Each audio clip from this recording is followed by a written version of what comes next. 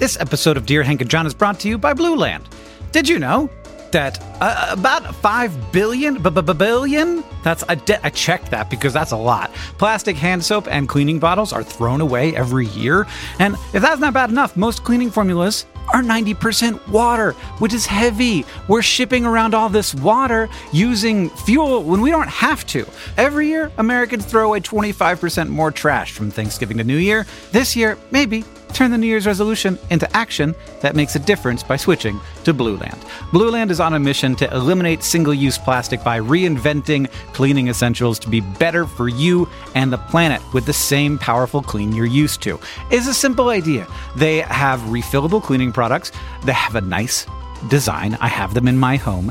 It looks nice on your counter. You fill the reusable bottles with water, drop in the Blue Land tablets, wait for them to dissolve, and you never have to grab bulky, heavy cleaning supplies on your grocery run ever again. And refills, because they're small and you don't have to ship a bunch of water across the country, starts at just $2.25. You can even set up a subscription or buy in bulk for additional savings. From cleaning sprays to hand soap, toilet bowl cleaner, and laundry tablets, everybody, you know what I mean. All Blue Land products are made with clean ingredients that you can feel good about. Blue Land is trusted in over 1 million homes, including, mine. Blue Land has a special offer for listeners right now. You can get 15% off your first order by going to blueland.com/dearhank. You won't want to miss it. blueland.com/dearhank for 15% off. Again, blueland.com/dearhank to get 15% off.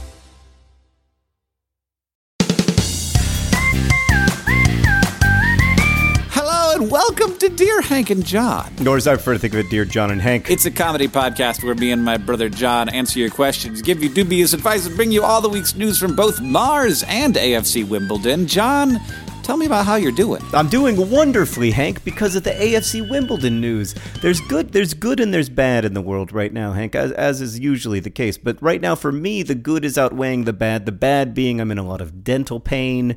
Also, the sun has not shone here in Indianapolis for like 73 consecutive days. It's been too long since Taylor Swift played a concert here, obviously.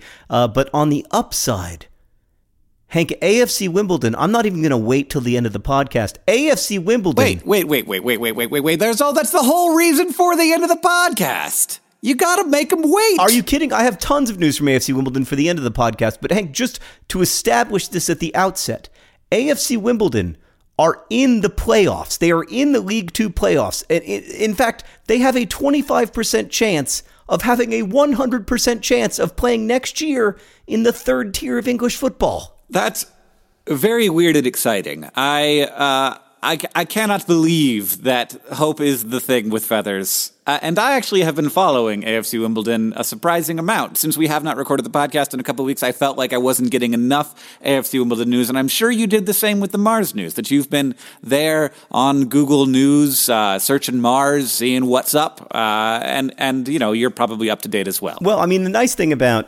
Mars news is that it's sort of year-round. AFC Wimbledon news really reaches this like peak intensity once a year, but I have been following the news from Mars, actually. In fact, I have a guess what I think your news from Mars is going to be this week. But anyway, how are you? You're about to go on tour for to support, I was going to say your new album, but in fact, you don't have a new album. No, I don't. Though this week I will be releasing a new song. But no new album.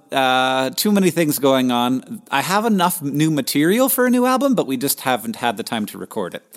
So we're too bad. I'm excited about whenever you're ready for a new album. I'm very excited for it. Okay. Well, we are going on tour in Texas, a little bit of Arizona and California, and also Lawrence, Kansas, which remarkably is one of our best-selling stops. You wouldn't think Lawrence, Kansas, among stops like Austin and Los Angeles and Dallas and Houston and San Francisco would be one of our best sellers, but there it is, John. You never know where Nerdfighteria is. It always surprises you.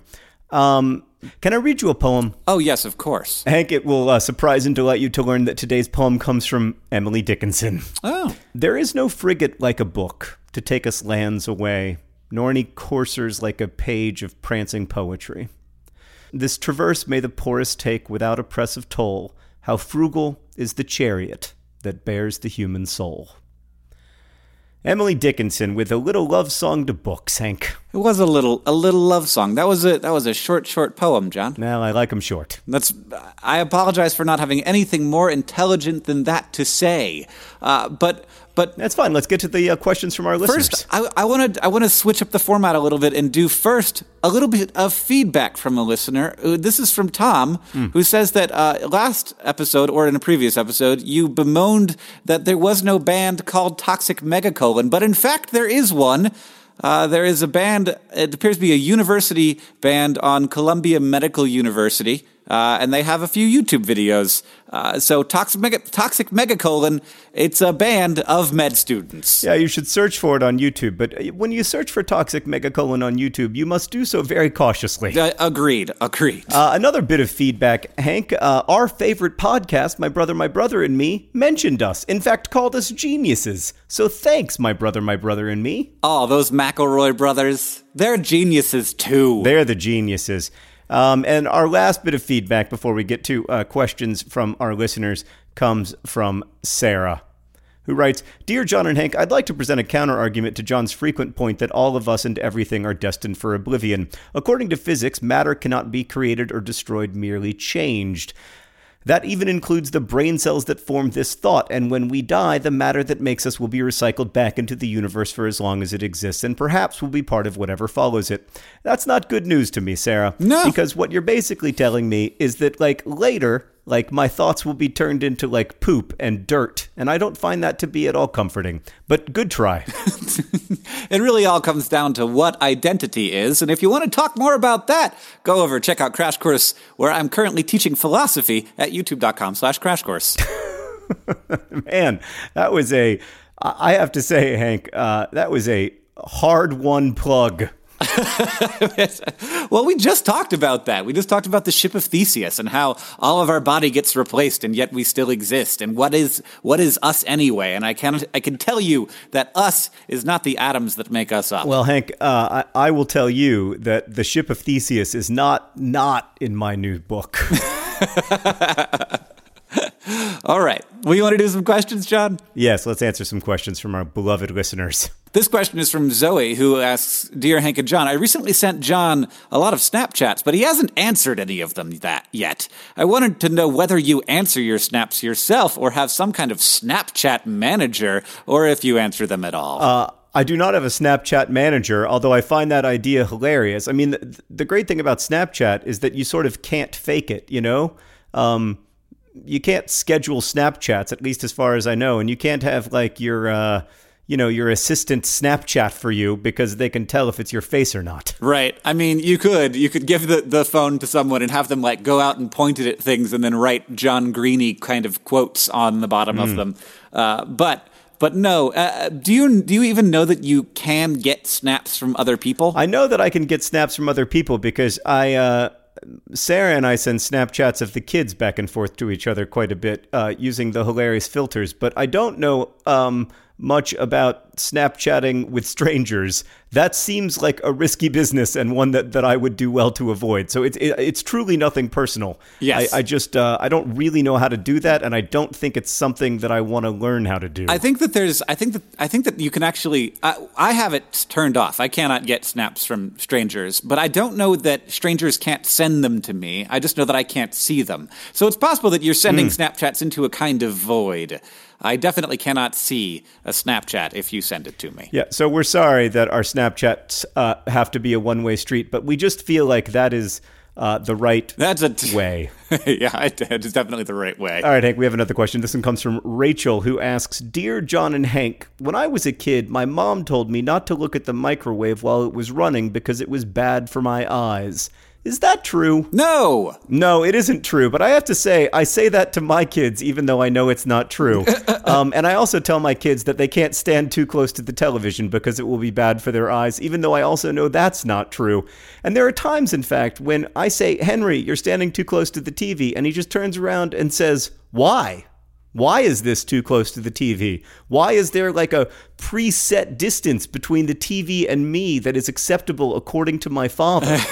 And I don't really know the answer to that question, but I know that I'm right. Yeah, I mean, I remember when I was a kid, I would want to sit as close to the TV as possible, which is very strange to me now. Yeah. Because I experience pain when I get too close to the television, but I guess that pain is a kind of joy when you're a child. It's just like, oh, the stimulus. I am so stimulated. I can, all of the photons.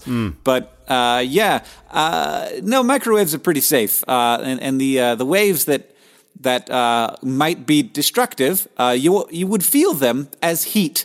Because that's how that's what they do. They interact with water, and if they were reaching you, you would think, I feel warm. If you ever feel like you've turned your microwave on and you're feeling warmth coming out of it, like it's like radiating out of that, that's because there's something very wrong, and the screen has been removed, the metal screen that protects you from the microwaves.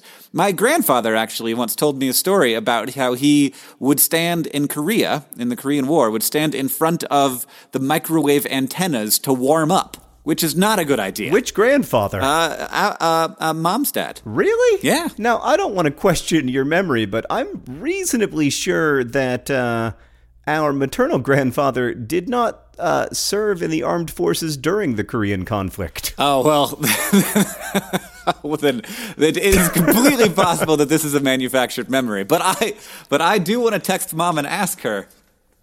If he did serve in World War II. I don't believe he served in Korea, but what do I know? I'm just his grandson. I mean, you knew him better than I did.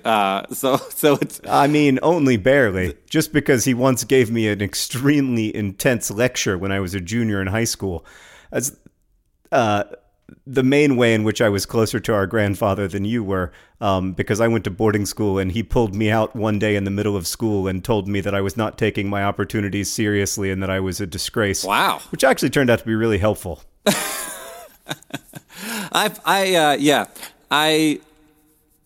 It is often that we manufacture our memories, but I know that is a thing that could work.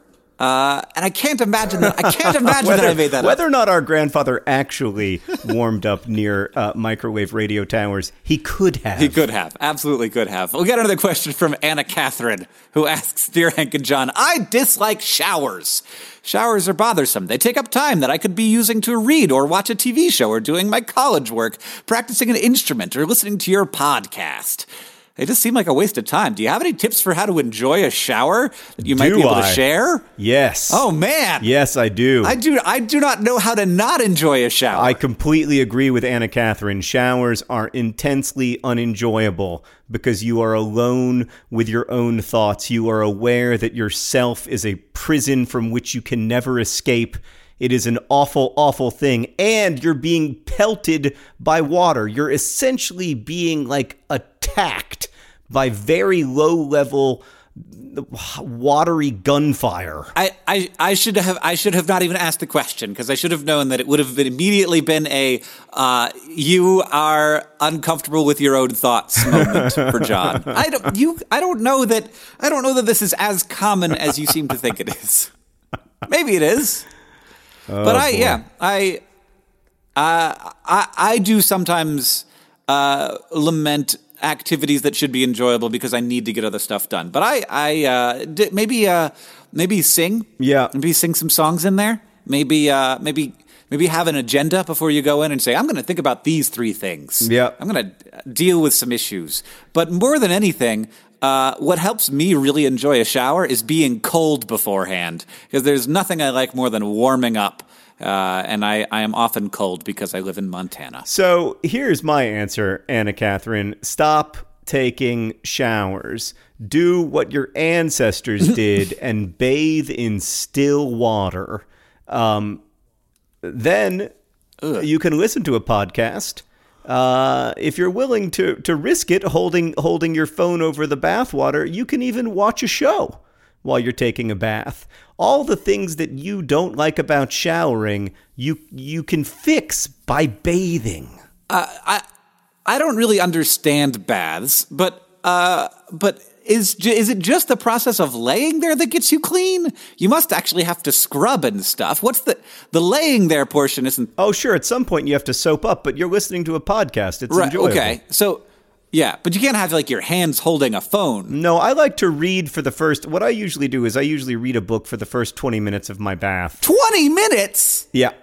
This is not helping Anna Catherine save time. Well, I mean, she's trying to save time so that she can do the things she enjoys doing, like reading, watching TV shows, and listening to our podcast, all of which you can do in the bath. Yeah, okay. But I don't think that you're actually getting clean during that time. You're just laying in your own filth. No, at that part, you're just soaking.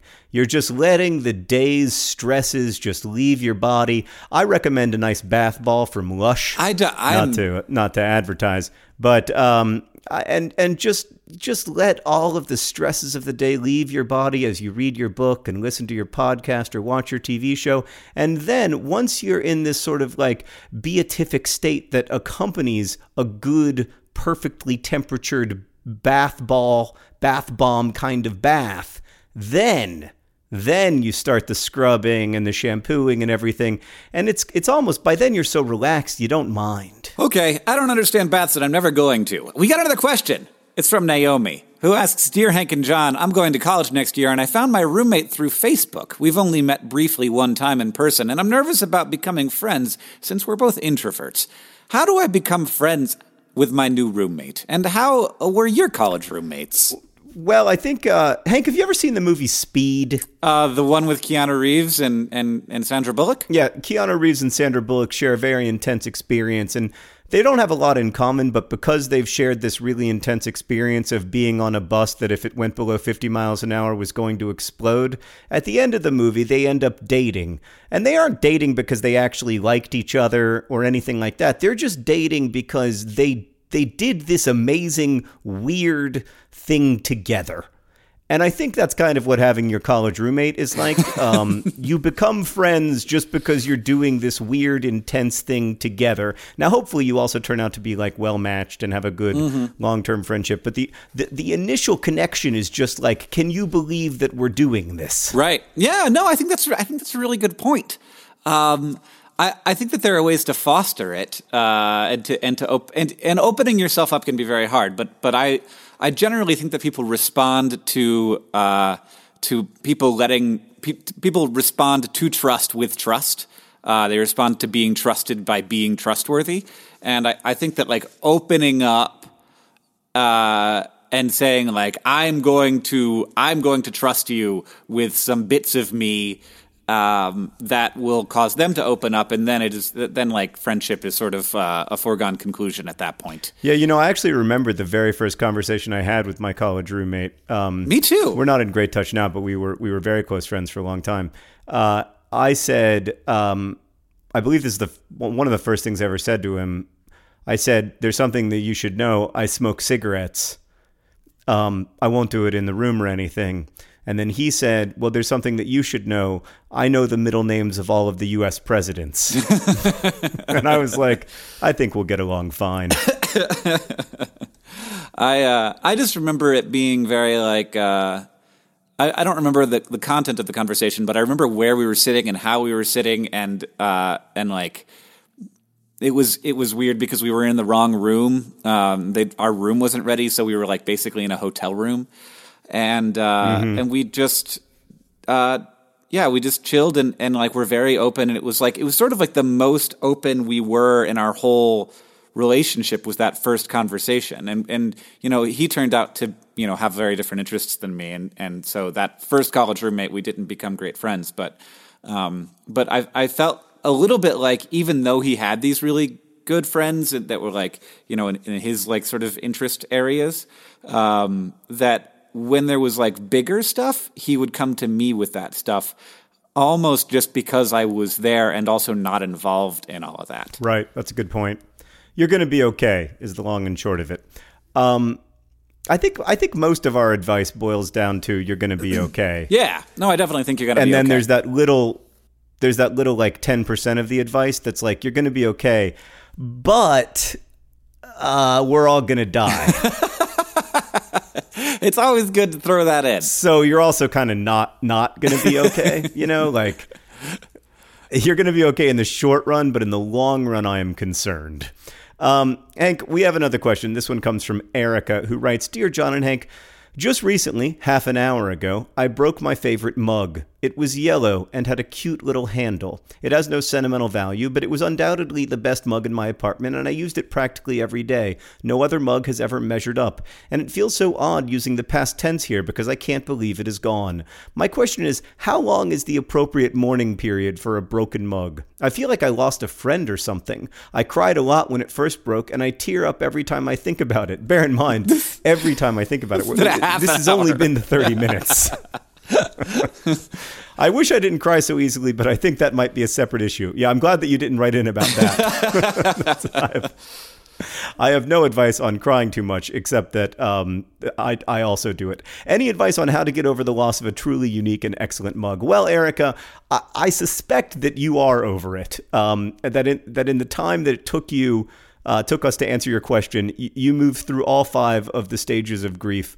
I know what it's like, though, to lose something that you really like, and it's a stupid little thing, but you still miss it. It made your life better in a little way. In fact, I still remember, Hank, you probably don't remember this at all, but one time, Mom had this cookie jar that she really loved. Oh, it was Dad's cookie jar, Tuggle.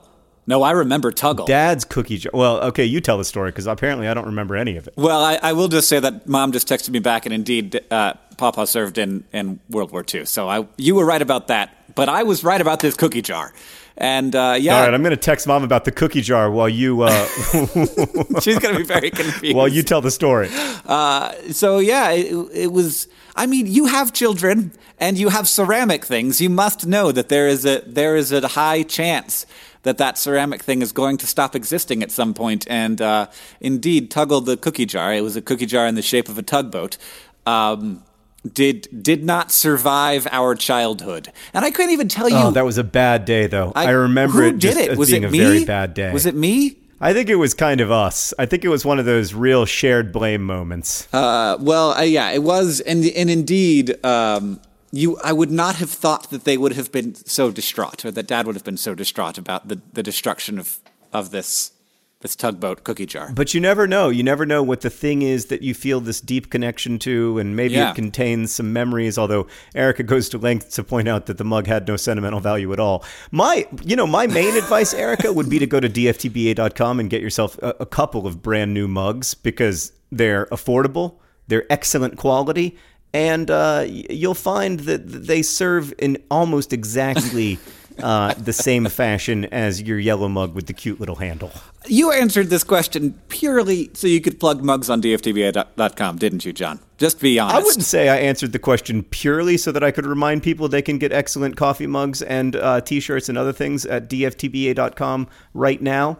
But I do think that it's an important part of the question just to remind people that dftba.com is your home for excellent mugs, T-shirts, posters, and et cetera. Et cetera. What was that URL again, John? I think I may have forgotten it. Oh, it's easy to remember, Hank. It's don't forget to be awesome, but you just shorten it into an initialism so that it's dftba.com.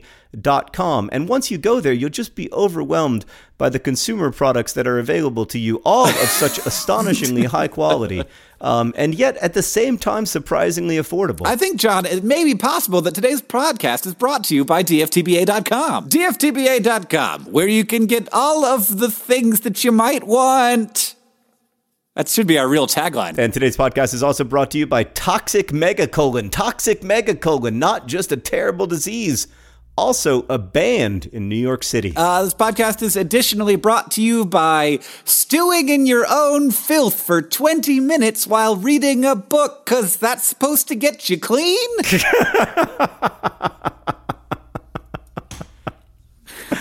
Oh, man, I do not apologize.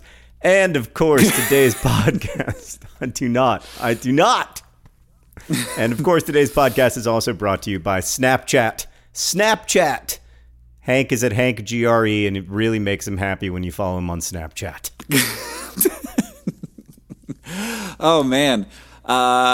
I have so many thoughts on Snapchat that I'm going to move right on and not talk about any of them, lest we talk about Snapchat for the entire podcast. So we all know there are things in life that you have to compromise on, but there are two things that you shouldn't compromise on. One is name brand Dr. Pepper. The off-brand stuff just doesn't hit the same. And another is, of course, your health. So don't go back to that one doctor who uses your appointment to catch up on the latest headlines or their family group chat or the crossword puzzles just because they're available right now, or take your slightly sketchy insurance. Instead, check out ZocDoc, the place where you can find and book doctors who will make you feel comfortable, listen to you, and prioritize your health. And you can search by location, availability, and insurance, so literally no compromises here, because with ZocDoc, you've got more options than you know. ZocDoc is a free app and website where you can search and compare highly rated in-network doctors near you and instantly book appointments with them online. You can filter specifically for ones who take your insurance, are located near you, and treat basically any condition you're searching for. And the typical wait time to see a doctor booked on ZocDoc is between 24 and 72 hours. So go to ZocDoc.com/DearHank and download the ZocDoc app for free. Then find and book a top-rated doctor today. That's ZocDoc.com/DearHank. ZocDoc.com/DearHank. This question is from Piper. It's very important, John. Yeah. Piper asks, Dear Hank and John, why is it that soft, chunky chips as in French fries, taste so much worse than thin, crispy chips? It can't simply be because they're bigger, because I could put 3 small chips together and it would taste better than the mushy big chips. Is there some sort of scientific answer here? It can't possibly be personal preference, because everyone knows that small crispy chips are better. Well, I mean, part of it is personal preference, right? Because some people like so-called steak fries, or right, yeah, steak fries. That's what they call them in America. Or the large crispy chips. I personally enjoy what are usually known as shoestring fries. Yes, for instance, yes. you get at Steak and Shake. I like those. The shoestringier, the better. And I think it boils down to the same thing. A few weeks ago, we talked about why regular M&Ms are, in our opinion, so much better than mini M&Ms, but many people like mini M&Ms better. It all boils down to either candy to chocolate ratio, or in this case, I think fry to potato ratio. Right, yeah. Because there's that crispy, like just eating a baked potato, it's got its perks, but you're gonna put a bunch of butter and sour cream on there, or chili or something, cheese, because it, like, just potato, while containing lots of nutrition, does not have a great flavor. It's pretty bland. But if you fry it, you get a little bit of that, some kind of chemical reaction going on where you get the crispiness, and there's also some added flavor, and also that added oil, which is basically your butter substitute. And oil's good, so you get that mix of both the starch and the fat. And I feel like there's like an optimal ratio there, and you want, in general, more fat to starch, because we're humans, and that's all good. That's all good stuff for our energy needs. Well, that's very interesting, Hank. We're going to move on to a serious question now, if we can. This question is from Guillaume. I don't know. I'm really bad at pronouncing French names. Dear John and Hank, I only had 3 years of high school French. I'm a 34-year-old guy with 2 kids, 6 and 3. I've been with my wife for 14 years, and today she announced she doesn't love me anymore and wants to leave. I'm a bit of a loner, and she's been almost my only friend in those years. She's more outgoing and has always wanted to do more things with her friends, while I've pulled back even more with the kids and all the things that we had to do and all the bad nights. That's what drove her away. I wasn't doing enough. She lost some friends, and now she realized we're too different. She feels like she's going to be more happy without me with someone else. I obviously don't want her to leave, but it looks like it's going to happen. Winning her back seems hard, but letting her go seems harder. I'm a very rational guy, and I understand that I might find happiness in the future, but I see the road ahead, and I'm not sure I want to face it. Any dubious advice? That's a very serious question, John. You picked out, I think, maybe the most serious question we got this month. Actually, we got so many questions about divorce in the last 2 weeks, Hank, that I felt like we should answer one of them, because I mean, the short answer for me is that you're right, that the short-term road ahead is going to be very difficult no matter what. And I don't know the particulars of your situation. I don't know if it makes sense to go to couples counseling. I don't know what makes sense for your family. You guys are going to have to figure that out, but it will be hard. And sometimes there's something really overwhelming about knowing that you're facing a hard, year or 2 years or who knows how long. But at the same time, I think you're also right that you can find happiness in the future, and that this time won't be merely hard. It will also be many other things. And that's the best kind of hope that I can offer, I think. It isn't going to be easy. Divorce isn't easy. It's extremely, extremely difficult, but it's not the end of your life. It's not the end of end of your world. Yeah, I mean, I if I was in that situation more than anything, I there are a lot of things to mourn there. I think that it's kind of a grieving process, and has to be considered to be, understand that this is going to be tough for a lot of different reasons, and that's normal and natural, and losing the stability that your life had, and and having to go into this new unknown future is no fun. But yeah, there's a lot of grief there for sure. Knowing that, that's and I think normal. In some ways, probably, treating it as grief is probably useful. To understand that you don't when you're in a grieving process, you don't wake up one day better. It's just it's a slow transformation, and understanding that. Yeah, I think not denying that is really important. But there's no, at least that I've seen from my friends who've been through divorce. There's no easy way to go through it, but there is another side. There is life does go on, and life can be very fulfilling and good again. I have another question, John. This one's from Robin, who asks, Dear Hank and John, one of my favorite things to do every day is to listen to podcasts while I walk my dog Murray. When Murray and I are out, we are controlled walking, not smelling flowers, and definitely not chit-chatting with neighbors. But the weather is getting nicer, and more people are outside, and so many old people are out trying to find people to talk to. I don't like feeling obligated to smile and wave at these strangers. I just want to listen to my pod. But I can't help feeling guilty, or worse, mad at them for making me feel guilty. Am I being rude? Am I the problem? What's the best way to walk past my neighbors? This feels more like a John question, because I'm totally the annoying talky person, and I feel bad maybe for being the annoying talky person who is like, take your headphones out, let's make a connection. We're all experiencing this beautiful life together. We might as well talk about it. Can I pet your dog? I feel like you might be less of that kind of person. Well, I don't totally disagree with you, Hank, because I do think that life is social, and when you're in social spaces, it's good to smile and wave, even if it feels like an obligation. Like making those tiny social connections is a huge part of what a lot of people find fulfilling about being on Earth, and I think it's very difficult to have a life that's completely separated from all other people. Like humans aren't really designed to be islands, although obviously lots of people have different ways of connecting to others, etc. But I will say that one time I was on an airplane, and the woman sitting next to me was very anxious, and I am also very anxious, Hank. And I don't know if you know this, but when you pluck a perfectly tuned G string, a G string on an instrument far away from that instrument, but not too far, will also begin to vibrate. Did you know that? Yes, I did. I did know that. Yeah. So sometimes when somebody who is a very anxious person, when their string is vibrating, I feel that vibration very intensely, because I am also a very anxious person. And so this person was very, very anxious about flying, and I'm sympathetic to the problem, because I am also a bit of an anxious flyer. But I was just trying to survive my flight. So I put headphones in as a way of saying, as politely as I could, I need this conversation to be over. And the woman reached over and she touched my ear. It was a stranger. We were not acquainted. Oh, she touched my ear and she removed the earbud from my ear. And I have never in my life come closer to just disappearing.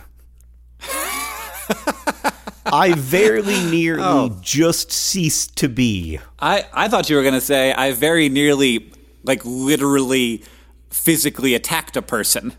Because that is... No. I didn't have any desire to hurt this person. I just had an intense desire not to be where I was. I mean, yes. And I wanted it so badly that it almost happened. I almost wasn't where I was.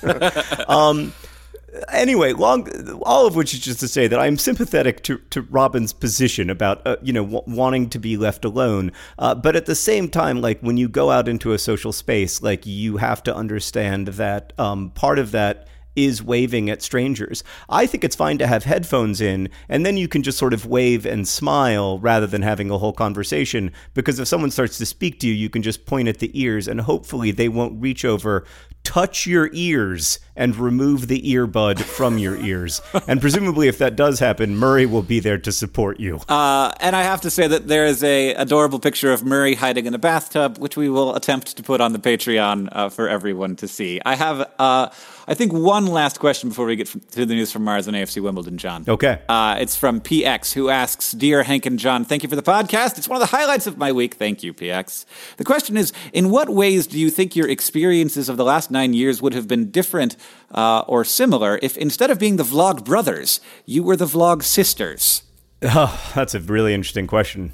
I think the first way... I don't think we would have done it.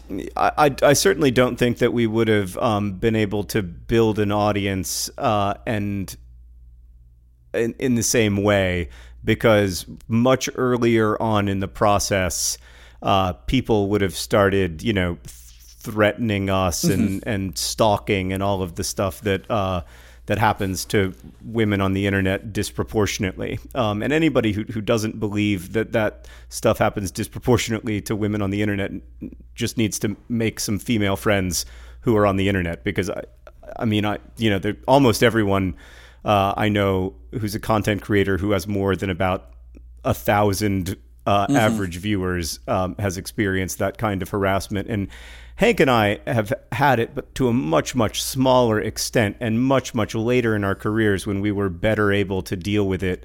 We had more resources, we had more support from people, professional and personal support. So yeah, I agree. I don't think we would have built the same audience. I think if we'd done it, we would have quit much sooner.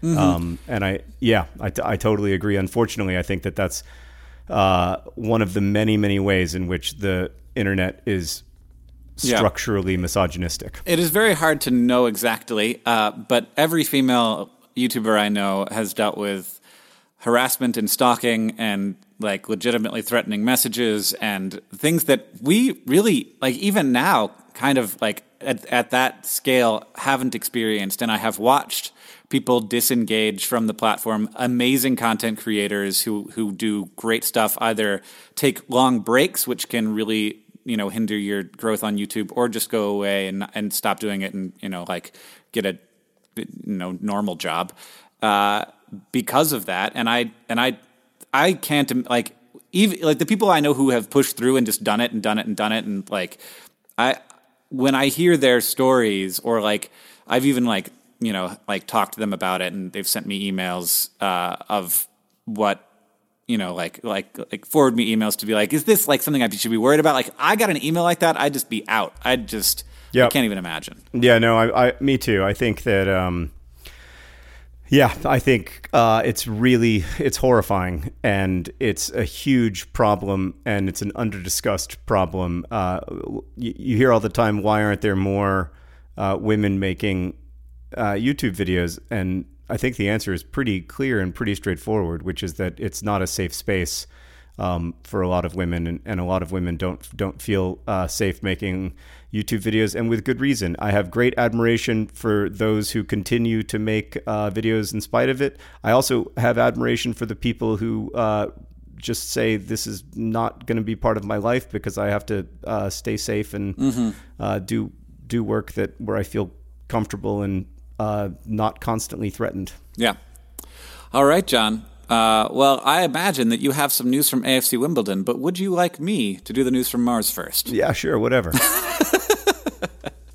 Yeah, sure, whatever. So SpaceX, you know SpaceX, John. Elon Musk. They not only have had now 2 successful reusable rocket landings, the second one coming from a much higher altitude than the first, where these rockets have come back to Earth and landed themselves on drone ships at sea, which is just remarkable to see, and it kind of feels impossible to me, but there you have it. It's happening.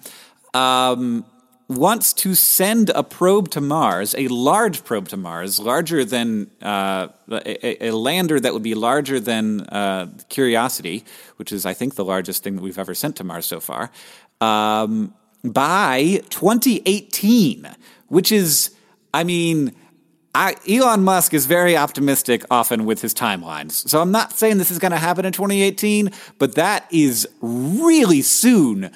For a mission that hasn't even, like, the lander hasn't even been designed yet. The rocket that would launch it hasn't ever been launched to space. So this is like, it's a modification of an existing rocket, but it is a rocket that's never been tested. And, just so ambitious, but also very exciting. And I think that it hasn't been discussed too much, but my guess is that this would be a sample return mission. When we're talking about the kind of mass that they want this thing to be, that's probably because it would have to have on it enough fuel to then launch back off the surface of Mars. And that means that they want to collect some rocks and some dirt from the surface of Mars, and then launch it back off the surface of Mars and have it land on Earth so that we can get those rocks directly from the surface of Mars and do research on them, which is so cool. And I've been waiting for a Mars sample return for my whole life. And if we had one by 2018, which would mean we would be studying those rocks back from the surface of Mars, in the early 2020s, that would just make my dreams come true. Well, Hank, speaking of dreams coming true, you may recall that just 14 short years ago, AFC Wimbledon was playing in the 9th tier of English football, the Combined Counties League, and that today they are a team in the 4th tier of English soccer. They are in the Football League. They are a full-time professional team again. The goal this season, you'll recall, from the early podcasts, was to stay in the Football League.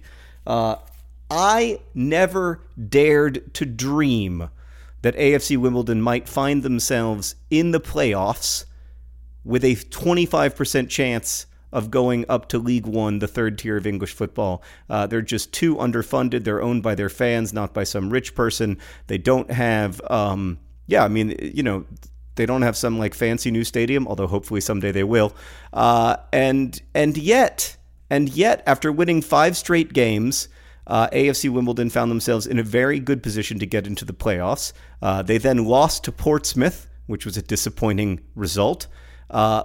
Then they were playing your beloved Stevenage. Hank, you'll recall that you're a Stevenage fan. Yeah, this couldn't have gone better for me, frankly, because if Stevenage had won, it wouldn't have helped them out at all. No. But it would have been terrible for Wimbledon. Correct. But if Stevenage had lost, then, it would have been like, oh, they lost. That's kind of sad. But instead, what happened? Instead, they tied 0-0. The most exciting at the end football of the game, score. It appeared that that was not enough. But then something amazing happened, which is that some team, I can't even remember who, I think that they're maybe Plymouth, maybe? Plymouth's Rock? I don't know. All I know is that some team scored against Cambridge United in the last minute of that game, and because that game was a tie, AFC Wimbledon then qualified for the playoffs, which created this hilarious and surreal situation in which AFC Wimbledon players, 2 minutes after their game ended, were suddenly celebrating like crazy, having tied Stevenage. AFC Wimbledon qualify for the playoffs in 7th spot, the last of the 4 playoff spots. They will play Accrington Stanley, another fan-owned team, Hank, by the way, in the semifinals. It's home and away. So first, Accrington Stanley will come visit AFC Wimbledon, and on May 14th, which will be after this or before this podcast airs. So you people who are listening to this now know of a future that is either very good or very bad or possibly neutral. And then they will play at Accrington Stanley in the second part of that home-away 2-game series, and then the combined score of those 2 games will decide who goes to the playoff final to be played May 30th at Wembley Stadium. Hank, this is like a 80,000 person stadium. It would be it's just unbelievable. The whole situation is just. It's beautiful, it's unbelievable, it's overwhelming, it's terrifying, it's everything that human life can be. And the last thing I wanted to say while we're on the news from AFC Wimbledon is that Wimbledon just played, so their last game against Newport County of the season was essentially, there wasn't anything to play for. They were already going to be 7th. It didn't matter whether they won or tied or lost. But they won that game. They won it 1-0 because they got a penalty. And Adebayo Akinfenwa, the 34-year-old largest and greatest, both in terms of mass and quality, professional soccer player in the world today, was handed the ball to take the penalty. And it might be Akinfenwa's last game playing for Wimbledon. It might even be the last game in his career, for all we know. He may be retiring. It's very possibly his last game playing for Wimbledon, though. And, obviously you want to score in your last game, and he's a legend to AFC Wimbledon fans, but he chose not to take the penalty. Instead, he handed the ball to an 18-year-old kid who was making his debut that day, and let him take the penalty. He scored. AFC Wimbledon won 1-0. And I think Adebayo Akinfenwa showed that young man and everybody who supports AFC Wimbledon what it is to be a good leader and to be a good mentor and to be a good teammate. And I'm so proud of this team, and I'm so excited. I just hope that they beat Accrington Stanley on May 14th. The playoff, the second leg is on May 18th. So, Hank, that means on May 19th, which will be probably before we next record a podcast, won't it? Oh, yeah. Gosh, it may be, unless we figure out a way to do it while I'm on the road.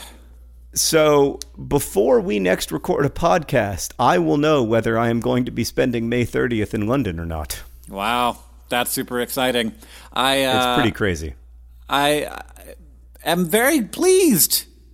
And if you guys win this, it's too scary.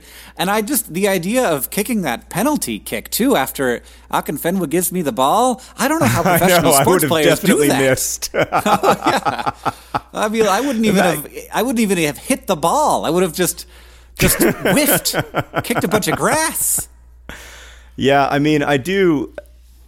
So these playoffs, they can go to extra time and then penalties. In fact, it was because of playoff. It was in a playoff final that AFC Wimbledon made it back into the Football League in 2011 on a penalty shootout. I cannot imagine taking a penalty shootout and you walk up there and you put the ball on the spot and you know that if you miss, your team will not be promoted. Mm-hmm. It's just, you're absolutely right. I would not hit the ball. I would kick the air, and then the referee would have to make a decision as to whether that counted as an attempt. All right. Well, John, what did we learn today? Hank, before we wrap things up here, I have a quick update from the future. This is John from the future here. AFC Wimbledon has played the first leg of their playoff semifinal against Accrington Stanley. It was the home leg. It was 0-0 in the 90th minute. It appeared that the game would end that way, but then Adebayo Akinfenwa got a ball right on the touchline, passed it into the middle. There was a bit of a scrum, and who should emerge from that scrum to score a goal but Tom Beer? You've never heard me say that name, Hank, because Tom Beer had never scored a goal for AFC Wimbledon. In fact, he'd never scored a goal in the Football League. He's an AFC Wimbledon Youth Academy graduate who was recently on loan to a 6th tier team who scored in the playoff semifinals for his hometown team, AFC Wimbledon. It was a miracle. It was beautiful. Everything was beautiful. Nothing hurt. Now, on Wednesday, they will play Accrington Stanley in the second leg of that semifinal. If they win or tie, they go to Wembley, and that would mean that I would also go to Wembley. So that is the update on AFC Wimbledon. Incredibly exciting stuff, Hank. All I'm saying is that I think that we've learned that AFC Wimbledon, win or lose, is probably the greatest collection of human beings in the history of this planet, and possibly even Mars. Probably. Anyway, we learned that skinny fries are just better because of the starch to oil crispiness ratio. We learned that toxic megacolon is not just something to be feared, but also something to be listened to. And we learned to never, ever, ever, ever, under any circumstances, but especially when containing an earbud, should you touch John Green's ear. Really, just don't touch the ears of strangers. I think that's a pretty, fundamental human fact.